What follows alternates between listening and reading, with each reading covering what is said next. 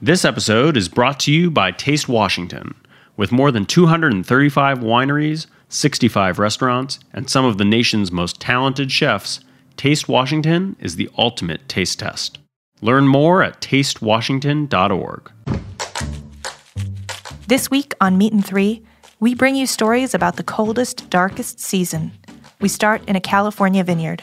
It's cold, but it's wet, and things are still alive. There's a lot of life in this soil. We explore two frontiers of cocktail culture, luxury ice and the rise of non-alcoholic drinks. The rocks traditionally becomes 25% of your drink's volume, and as such, it imparts smells and tastes. And we investigate the risks facing New York City delivery workers during the harsh winter. In the wintertime, after 2 hours of biking, it's quite easy actually for the bikes to spin upside down or slips or slide. Tune in to this week's episode of Meat and Three, that's MEAT+THREE, for some food for thought to sustain you through the dead of winter. Subscribe wherever you listen to podcasts.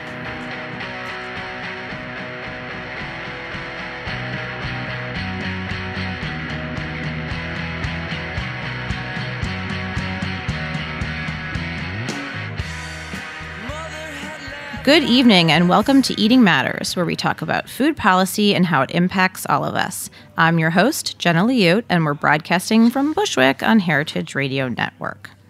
One of the things I like best about this show is that I get to highlight the work of people involved in every aspect of our food system, from academics to politicians to authors, as well as founders of what I like to call good food companies. In other words, companies that are finding innovative and impactful ways to create a healthier and more sustainable food system.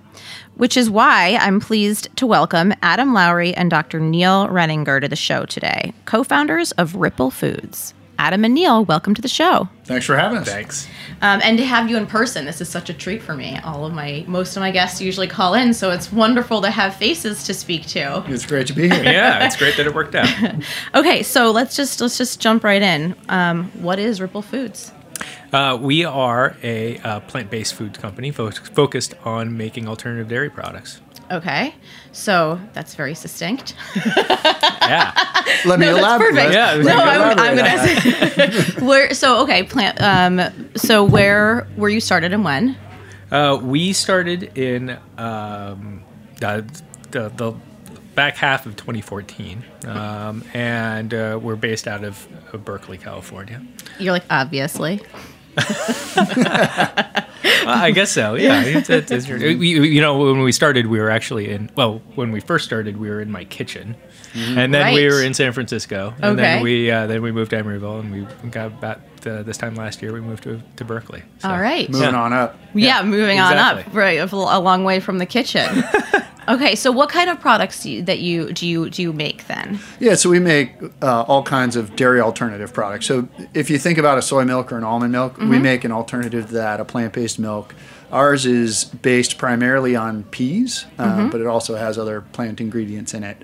And the real big difference is that unlike most of the products in this space, ours is actually nutritious. It's got things like protein, and it's rich and creamy and delicious. It's right. The point is to make plant-based foods that are delicious for a more mainstream audience. Okay. So peas like green peas? Yeah, yellow peas. Okay, yeah. you're like yellow. They're All right, kind of like typical... like if you ever get a soup mix and you see like lentils and peas in a soup mix, it's those yellow peas. And then why those in particular?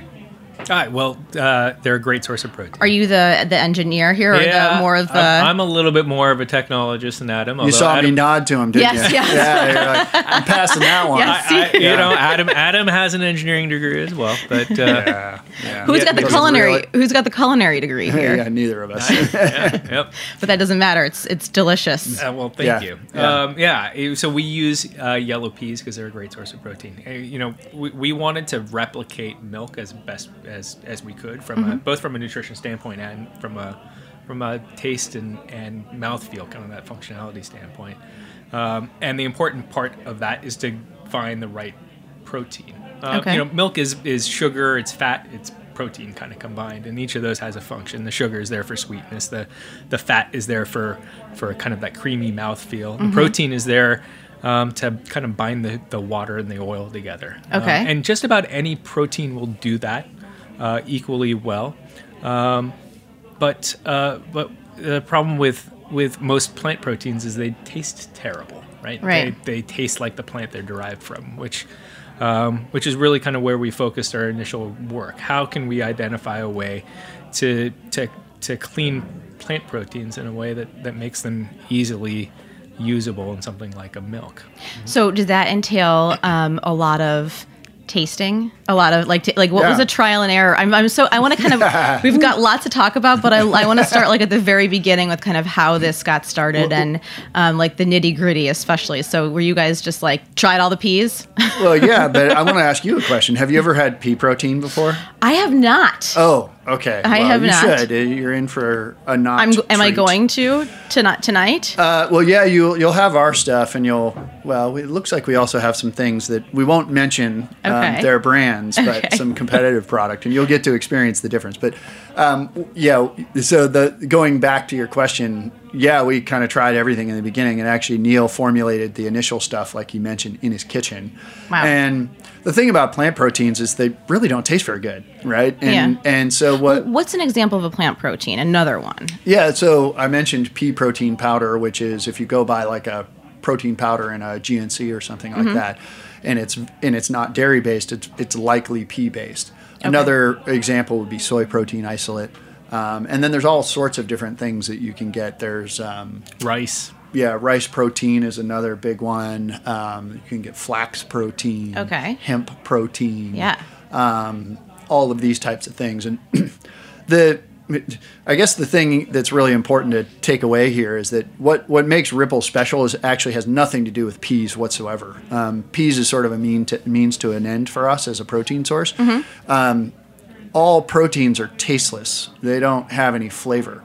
So if they're pure, they don't taste bad. They don't taste like anything at all. So there's actually no reason why a soy milk has to taste like soybeans and kind of be beany, right? Okay. And there's no reason that a veggie burger has to taste all planty. And it was that was Neil's insight actually.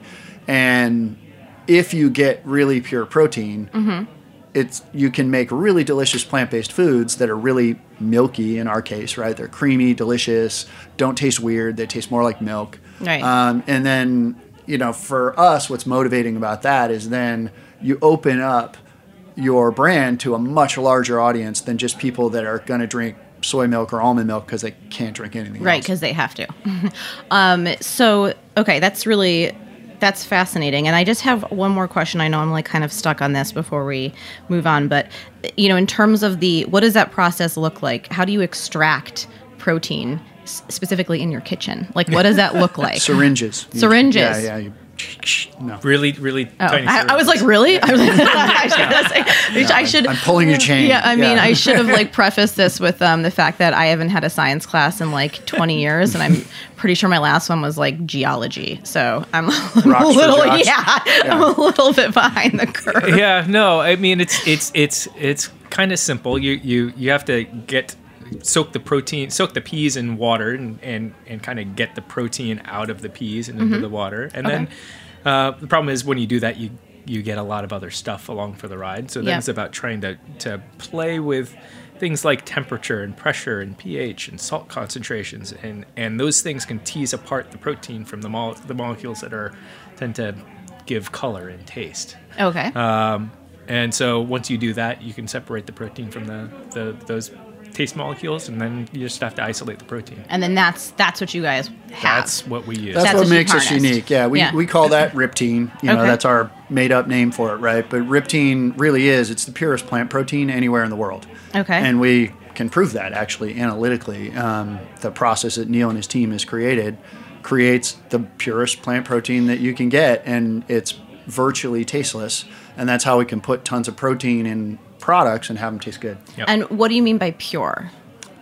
It is It Just is like just protein. It's no not additives. Yeah, Okay. so Neil could Lacking- probably yeah, better it's just- describe some of the small molecules that often make them taste weird. But Right.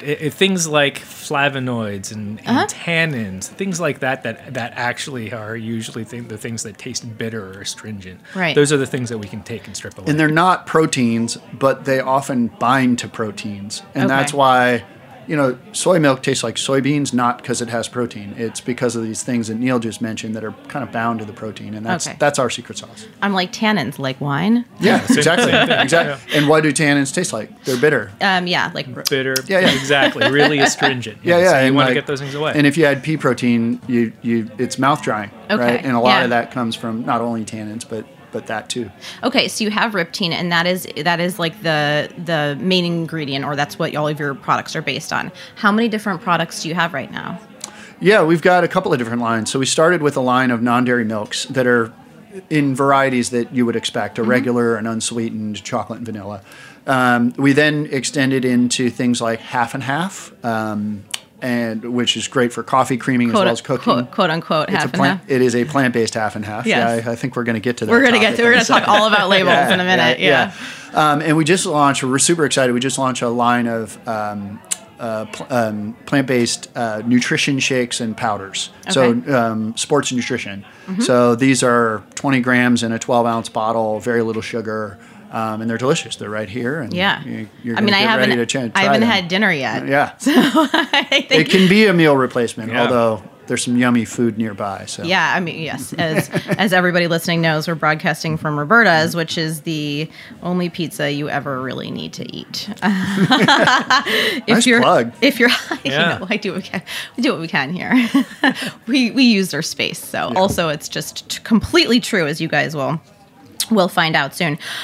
Where does the name Ripple come from? That was one of the questions I first had. Yeah, it's a play on the ripple effect, and you're probably going to slightly longer your answer than you're looking for here. No, I like it. But like Neil and I believe that the food world just has way too many rules associated with it. That it's all about eat this, don't eat that. That's good for you. That's bad for you, and then it all changes, and it's exhausting and confusing, and you constantly feel guilty about what you are not doing well enough from a dietary perspective. And we want to turn that on its head and say, listen, we're all trying to get a little bit better every day, and just like pick one little thing that has a ripple effect, right?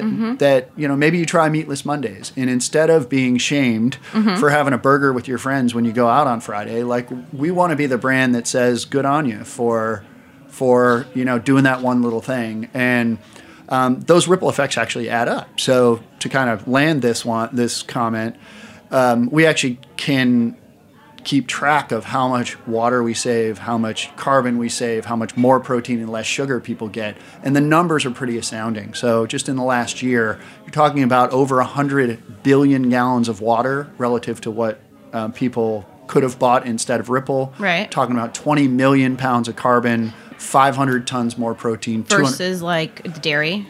yeah, like animal versus, dairy. yeah, so for Like, what exa- is the comparison between? Yeah, so the 100 billion gallons of water is, if you were going to get that same amount of protein from almond milk through your regimen, you would use or you would consume 100 billion gallons more water, which is Wow. incidentally, that's the amount of water that LA uses in an entire year. It's Really? astounding. Yeah. That is an amazing statistic. Yeah, and then the 20 million pounds of carbon. So, for example, if you bought dairy instead of Ripple, that would emit the amount of Ripple that we sold in the last year. Okay, right? yeah. That you would emit 20 million pounds more carbon. And so what we do is we actually communicate about this. We call it the ripple effect, right? Hashtag. It's a hashtag. And on a periodic basis, we send it ripple out. effect. Yeah, you got it. And we send it out to our consumers because we want to give them the credit for the ripple effect that they're having. So long answer, but that's why we call ourselves Ripple. No, let's talk about the consumer. Let's talk about the consumer for a minute. Yes. Like, how have you found the response to be, like, in terms of to your product initially? Been amazing. And what we're trying to build a product that it's not just for vegans and vegetarians. It's Right. for everyday people. Like I want something that my grandparents would have drank if they were still Yeah. around, right? And really technically, important. if you're you, can make it in your kitchen, which is, I want to get back to how our grandparents used to cook and eat. We're gonna Like, have you're to like, check technically.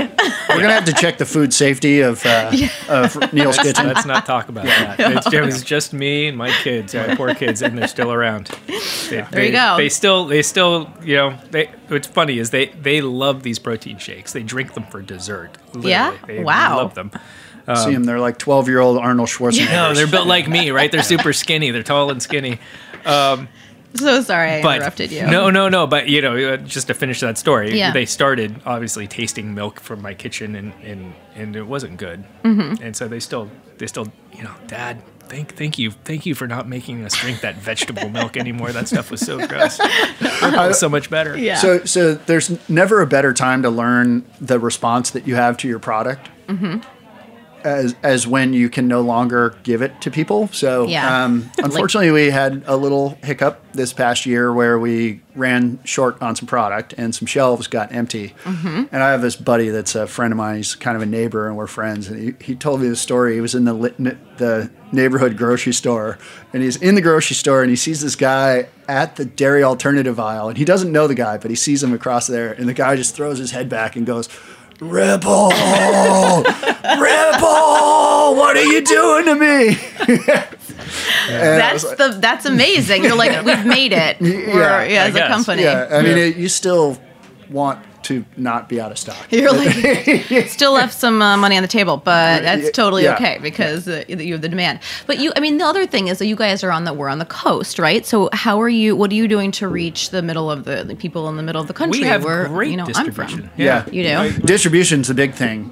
So we intentionally distribute our products very much nationally. I mean, Target, Whole Foods, those are Target. Yep. Yes. Yeah, Target. Were they one of your original retailers? Mm-hmm. Yep. Yeah, there was a second place that we went. We were in some Whole Foods regions first, but Target was our first national customer. Wow. Yeah. And when was that? That was in the summer of 2016. Okay. So you have a focus in trying to reach everybody, and I should say a fellow Detroiter. So maybe even more of an incentive. Yeah. Want to get your product into your hands of people that you know. How did you? What was that like to kind of decide who you wanted to, or maybe it wasn't a decision. Did you? Like how you were able to initially get on people's shelves? Just like kind of take us back from you're a startup, you've got a young product. What does that look like? Yeah, I mean, fortunately, it's not the first time I've tried to do this. So I started a company called Method, cleaning products company, about 20 years ago, and all the customers are identical. So I've sold to Whole Foods, I've sold to Target before, a premium branded product. I have bought your product in a Whole Foods. Well, thank you very much. I don't use it as much as I should. Okay. Which means I don't clean as much as I should. But no judgments. We're not judging. But I bought it. That's what matters. Right? Ripple effect, one little thing. We're not judging. It's We're there if I decide to clean. Yeah. So Ripple it's actually now the largest green cleaning company in the world. So Method is. Yeah. Yeah, I'm sorry. Wow. So Ripple. I do that all the time, by the way. So those customers I had a pre-existing relationship with. And then, of course, we built out a team of salespeople and marketing people that have deep experience kind of selling to these channels and customers. And that is by no means to say that it was easy or has been easy. I mean, it's kind of a dogfight. But but differentiate you yourself. build your business to try to do that.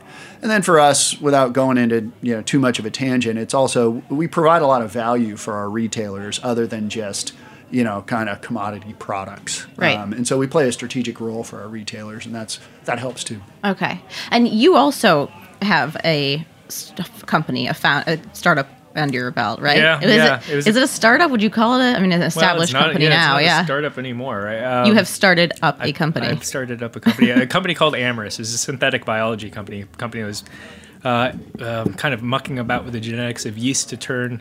Yeast normally turns sugar into alcohol, right? That's beer brewing, that's winemaking. We were engineering yeast to turn sugar into, anti-malarial drugs and biofuels and renewable chemicals and surfactants and the like. Yeah. That sounds difficult and important. It was amazing. It was a super fun company, amazing people, amazing technology. Yeah, we took that company public in 2010, and they're still around and making great products. And are you guys still involved, either of you, with the companies that you both founded? No. How did you? They cut me loose. They cut you loose. Yeah. They didn't want anything to do with me anymore.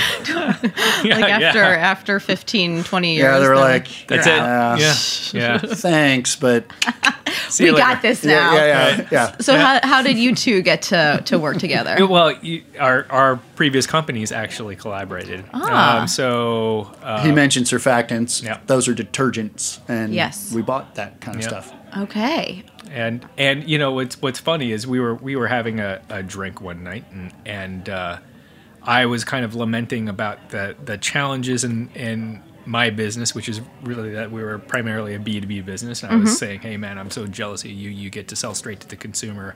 I wish I had that advantage. And Adam here, I don't know if you want I'm like, careful what you wish for. Exactly. And I was sort of grass is greener in the other way, which was, Neil had created a really proprietary killer technology that they were using as a platform that they could grow the business in lots of different ways. And that was not something that we had in my method days. And so I was like, man, I really wish I had a company that just had this the one thing that you could monetize in a ton of different ways. And the funny thing is we just whatever. And we just had our drink. And then it was years later that this all kind of came together. Yep. Oh, that's amazing. And that's what we're doing, right? It's we have both sets of problems now. We're developing technology and delivering it to consumers. Yeah. Oh, that's so funny. Yes, we definitely have double the problems.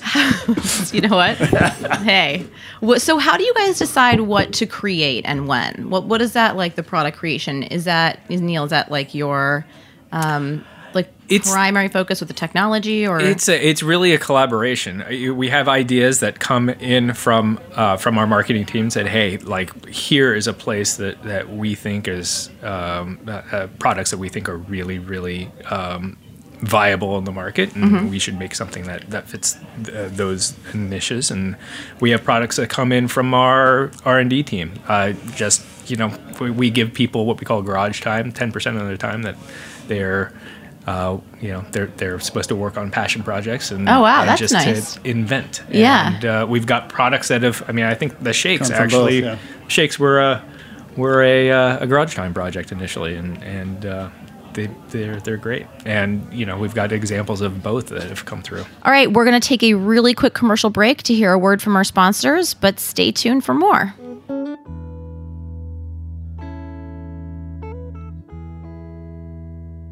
This episode is brought to you by Taste Washington.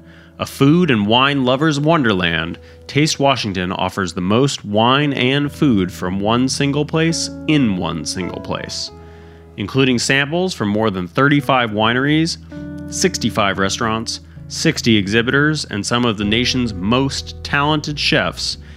Each spring, attendees can drink and eat their heart out over 4 days, brimming with specially curated events that highlight the best of Washington State. The result of a continued partnership between Visit Seattle and Washington State Wine, Taste Washington is taking place March 28th to 31st, 2019. Mark your calendar for this year's lineup featuring the Red and White Party, Taste Washington on the Farm, the New Vintage, seminars, the Grand Tasting, and Sunday Brunch. Learn more at tastewashington.org. Are you enjoying this podcast? Heritage Radio Network has plenty more. My name is Michael Harlan Turkel, and I'm the host of The Food Scene here on HRN. This show explores the intersection of food, art, and design by talking to people who are inspired by these ideas. The show features food photographers, food stylists, interior designers, and so much more. All the players that make the world so visually delicious. You can find The Food Scene wherever you listen to podcasts and on heritageradionetwork.org.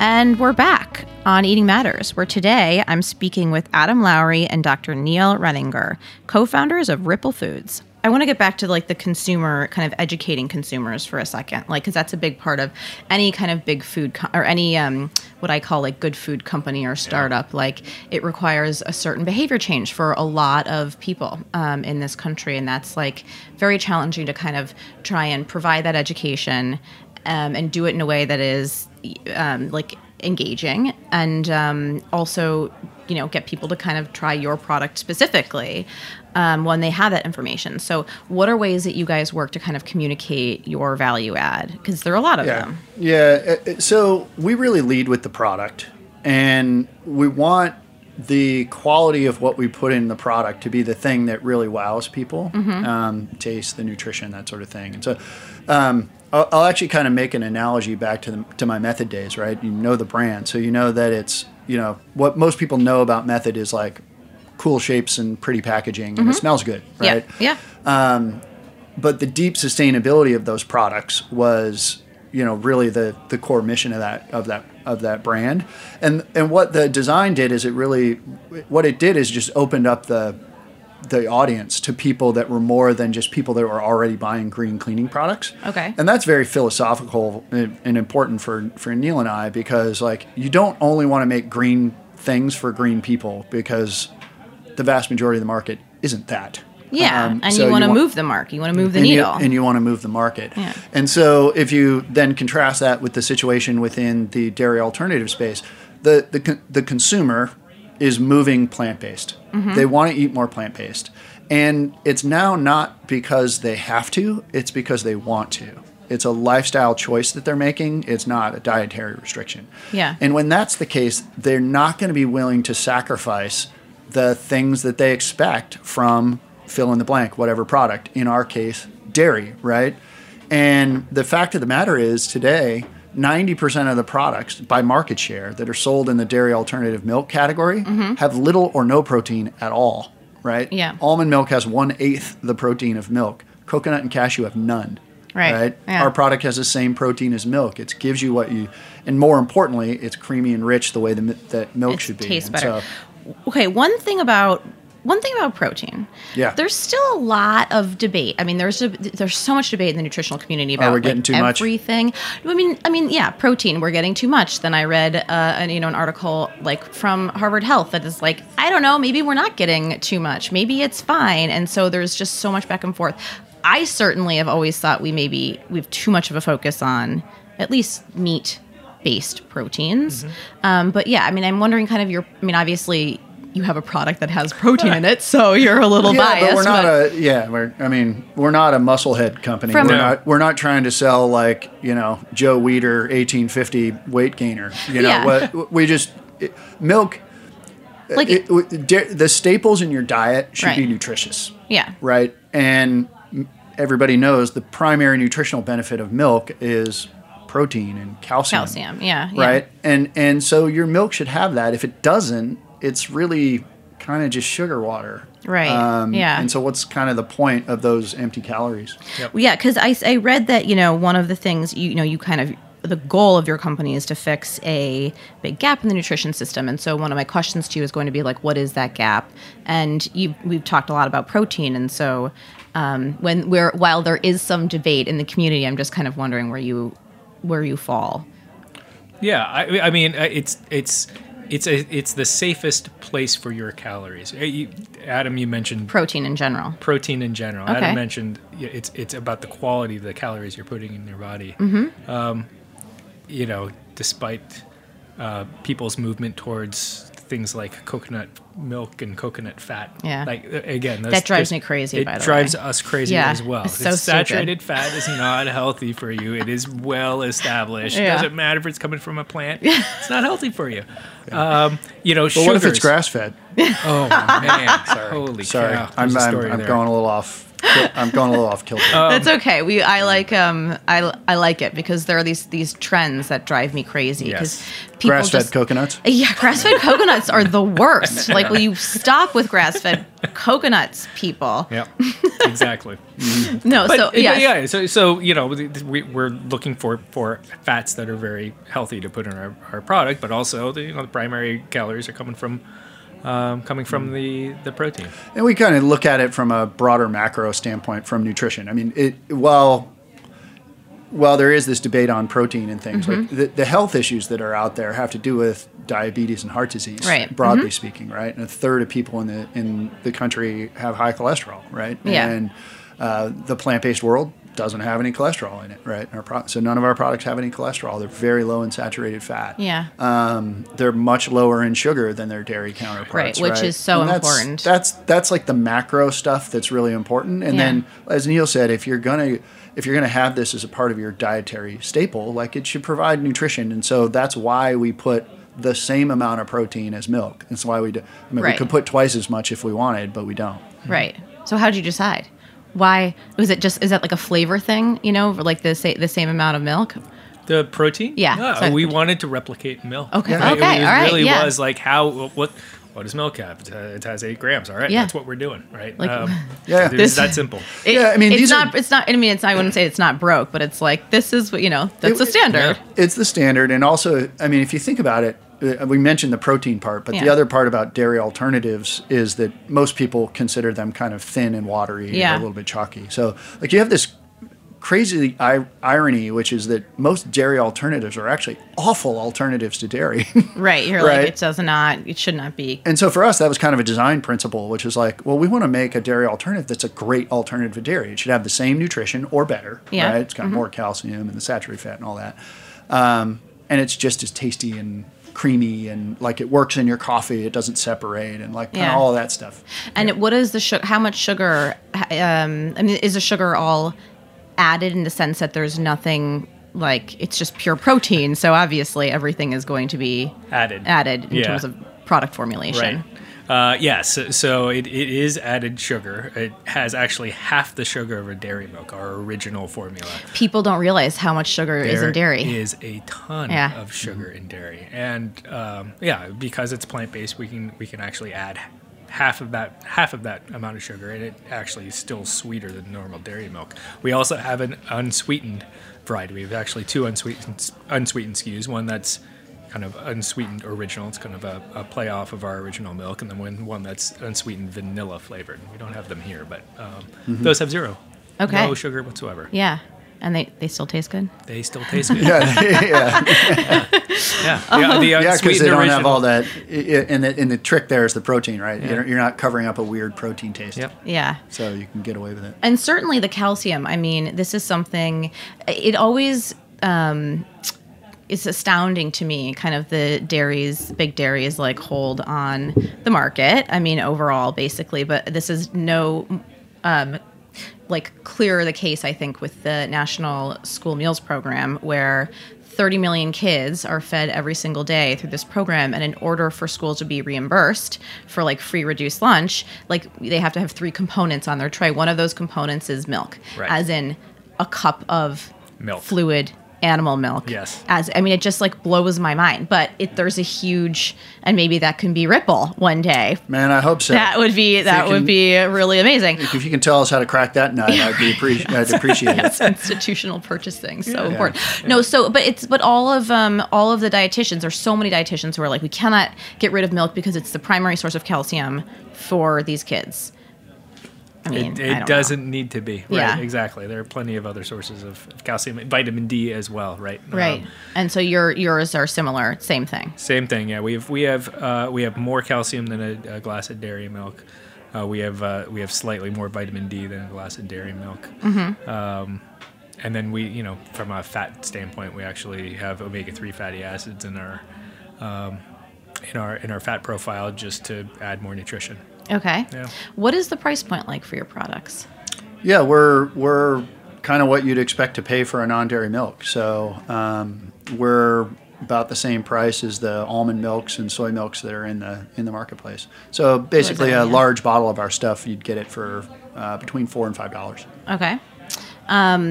Sorry, I should probably, and I want to talking about price. And I know I'm all over the place right now, but I'm just, I have so many questions about this. Absolutely. Let's talk about just the size of the market in general, which is something I kind of wanted to do, at the top. So how how big is the plant-based dairy alternative market compared to animal?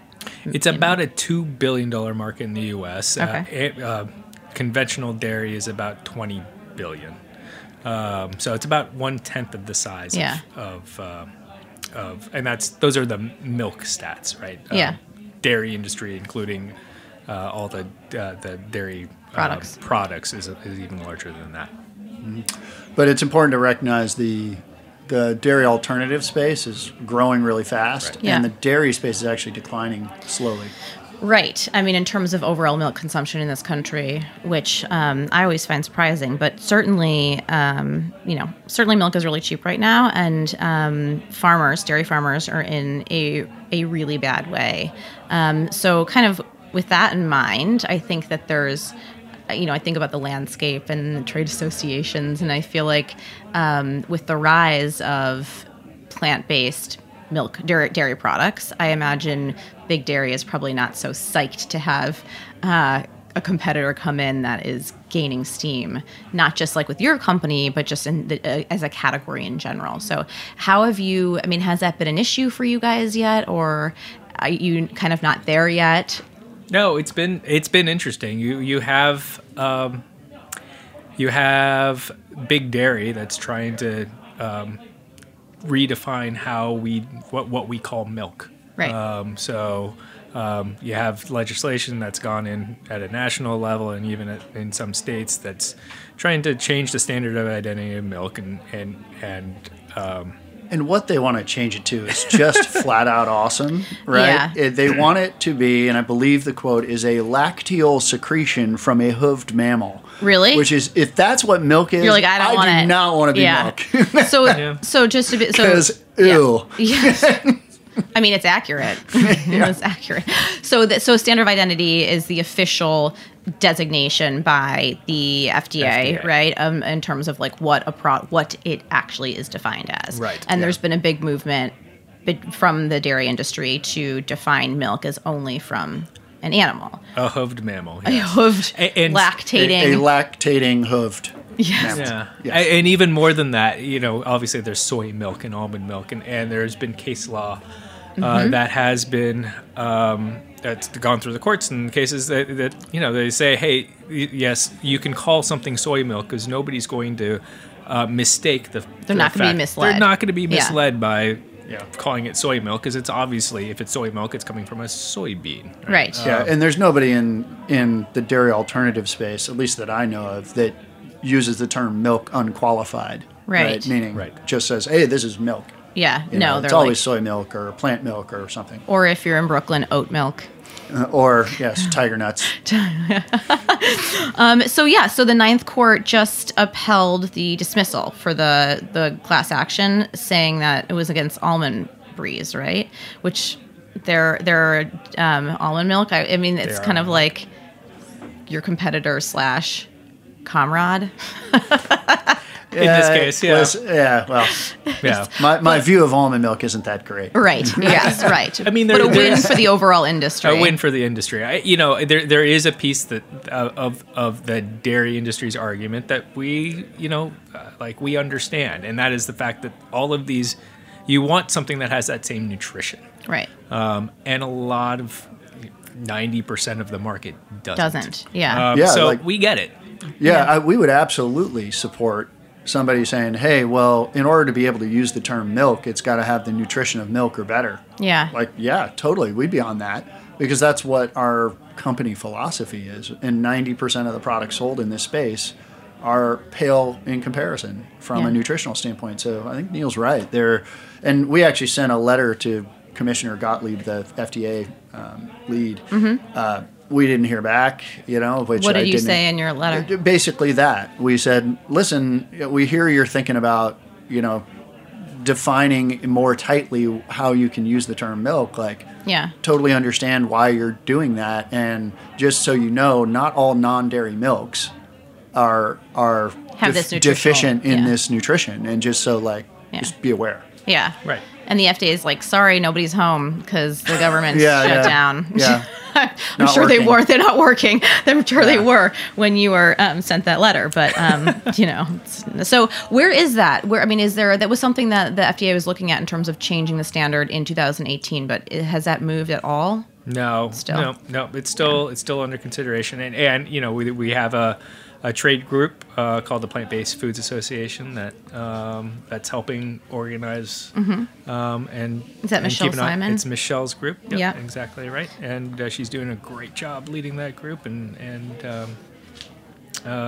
making sure that we're all aligned and kind of keeping track of where that stands and not only at the national level, but also at the state level. Because there are some states that are cropping up with similar language. What do you think the next kind of regulatory fight or attention that will call your attention will be coming from? Or do you think it's labeling primarily for the next year or so? Yeah, I think it's labeling. I mean, we're going to have to make a change to our labels to add added sugar to the nutrition facts portion, Which of will our be label. true of everybody in the non-dairy space. It will be. Yep. That'll be the next bit. It's that piece. It's a hard one. To read the tea leaves? Well, it's a hard one to read the tea leaves. I think, specifically around the concept of added sugar, putting added sugar on a label. It's hard for us to. Well, we're gonna have to put it on the label. Yeah. Dairy milk still has double the sugar that we do. Yeah. And it's gonna have zero added sugar. Right. I was going to say it's going to yeah. So that's going to be sugar. Sugar. Yeah. Hence and then it gets back to educating consumers. Correct. But this is a very nuanced. Yeah. The thing, crystal ball, your question, I don't have one, but I think the thing I think is sort of could be weird is that it seems like some people are trying to play this on a state-by-state basis. Yep.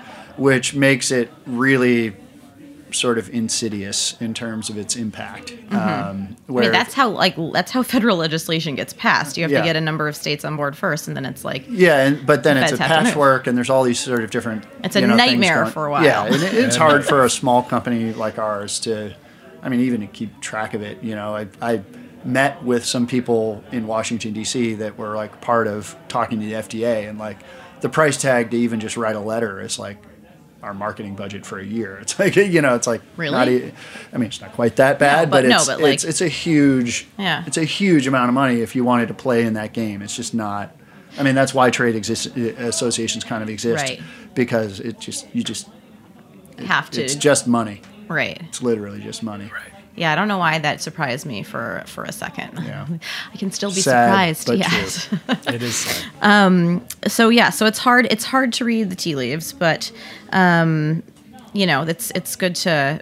I feel like you guys have your work cut out for you, at least for now. We feel that way too. Yeah, certainly. Yeah. You're like, we've got enough for right now, just That's to focus exactly on.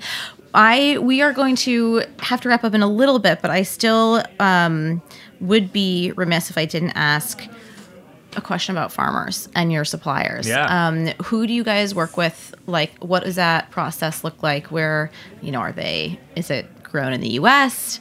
How much are you sourcing, kind of generally speaking? Yep. Can you talk to us a little bit about that? So peas, our peas are grown in the U.S., U.S. and Canada. So We'll accept Canada. We like them. yeah, exactly. They're buddies, at least now, I think. They have healthcare. They have that. So you're looking at the Dakotas, Montana, up into Saskatchewan, right? Kind of northern plains regions. Mm-hmm. We source our peas in a couple of different ways. We work with specific farmers, and we source other peas through kind of conventional Aggregated supplies. Yeah, exactly. What's nice about, maybe a little bit more about why the peas. Peas are super sustainable, right? Yeah. You're looking at a crop that doesn't require a lot of water to grow. A lot of these things, these farmers actually dry irrigate their their pea crop, so it's just rain irrigated. Really? Yes. And Is there a lot of rain in the Dakotas? No, but they don't need a lot. Peas don't need a lot of water. Wow. Yeah. They also grow in a slightly rainier season on the shoulders. Yeah. It's actually, you don't want too much water. Like the reason why they don't grow further south is because it's too wet.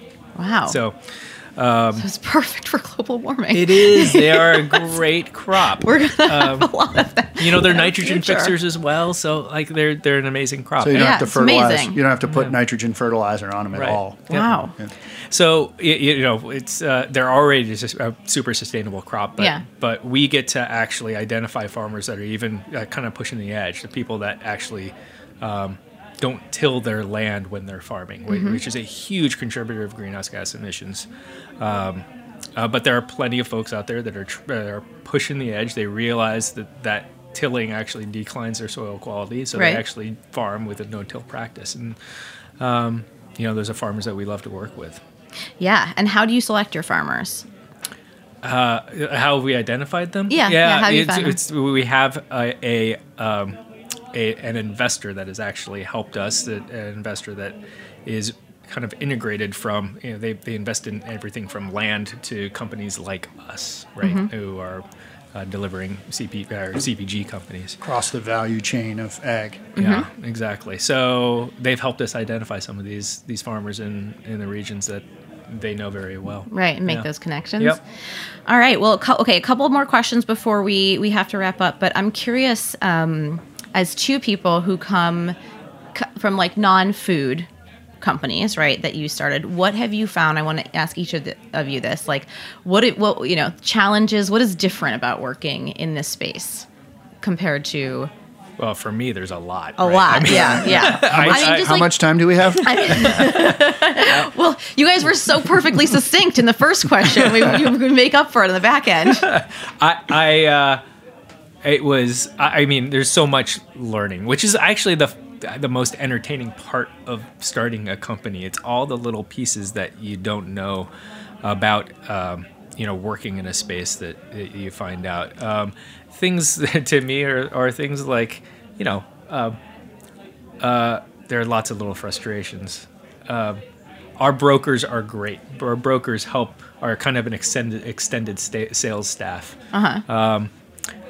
They do a great job, and it blew my mind that there existed this kind of layer of people that you have to pay in order to get your product on the shelves, and that means you're paying them. If you're paying them 15 cents a bottle, that's 15 cents a bottle. The less that you're getting. Yeah. Those things, there are lots of little things that add up. Like the distributor. Yes, or a distribution partner. The cost of moving product, the freight costs, perishables. Yes, all of those things. Is your product add up. shelf stable? Like not shelf stable, but is it some found? are, some aren't. So our core milk range requires refrigeration, but our protein shakes don't. These guys for example. don't. Yeah. That makes sense. Yep. So quite a bit that's different from. Oh yes. I don't even know how to summarize the company that you founded. Again, we go back to my lack of science background, but I'm fascinated by it. What about you? I think I would have thought that the manufacturing environment in the food world is very. Food safety is a huge issue, and so you've got to be all over that. Yeah. And I was surprised how consolidated the manufacturing infrastructure was, meaning there just aren't that many people that actually do this stuff. And that was a big surprise for me. So like the production, where your food. Turning our ingredients into our products. Yeah. And where do you mostly produce? Is it in California? We have facilities in California, but also across the country and actually into southern Canada, depending on the product. Yeah. All right. Well, what's next for you guys? 2019, start of a new year. World What's the domination. plan? I like that. Where do you start? More products. Obviously, we just released the nutritionals line, and that your listeners can find at Target stores. Yeah. They can also find our Barista Series milk at Target stores, and that product actually will blow your mind. Yeah. Because you talk about that performance of that velvety sort of latte foam that you get from dairy. So that's a barista. It's like is it milk or is it like a half and half? It's milk. Okay. It's a milk, it's for like making a latte. Okay. And we also have a half and half, which is great as a coffee creamer. That's what I do. Yeah. I'm a half and half girl. Yeah. Yeah. And then, we're going to be, the vision for Ripple is to build it into a brand that's all the way across the dairy regimen. So think about a couple years from now, milk, yogurt, cheese, ice cream, the works. I eat a lot of those. Yeah. And we're going to be stepping into some of those new areas in 2019. So keep your eyes peeled. That's so exciting. Yeah. All right. And so Target and Whole Foods, any other major retailers? Yeah, we're in most of the major grocers across the country. Those are, of course, different names depending on where you're listening from. Right. But, yeah. For our Detroiters. In Detroit, I know you can buy some of our products at Kroger stores. There you go, Kroger. Yeah, yes. yeah. It's a big one. I've totally forgotten what the major grocers are. I feel like in Detroit. Kroger is the one. Yeah, that's yeah. pretty much the one. That's the only one that comes to mind in terms of like major. But yes, all right. Well, plenty of options for sure. And I just want to thank you both so much for coming on the show and joining me in the studio. Well, thank you. Thanks for having us. I want to give a big thanks to our sponsors for their generous support of this program. Show music is by Tim Archer. All episodes of Eating Matters are available on the Heritage Radio Network website or as a podcast wherever they're found. If you haven't done so already, please subscribe and leave me a comment. Let me know what you think. I'm Jenna Liut, and thank you for listening.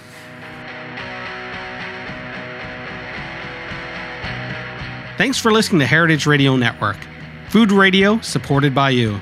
For our freshest content and to learn more about our 10-year anniversary celebration happening all year long, subscribe to our newsletter.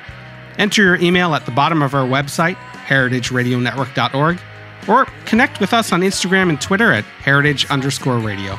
You can also find us at facebook.com/Heritage Radio Network. Heritage Radio Network is a nonprofit organization driving conversations to make the world a better, fairer, and more delicious place. And we couldn't do it without support from listeners like you. Want to be a part of the food world's most innovative community? Subscribe to the shows you like, tell your friends, and please join the HRN family by becoming a member. Just click on the beating heart at the top right of our homepage, and thanks for listening.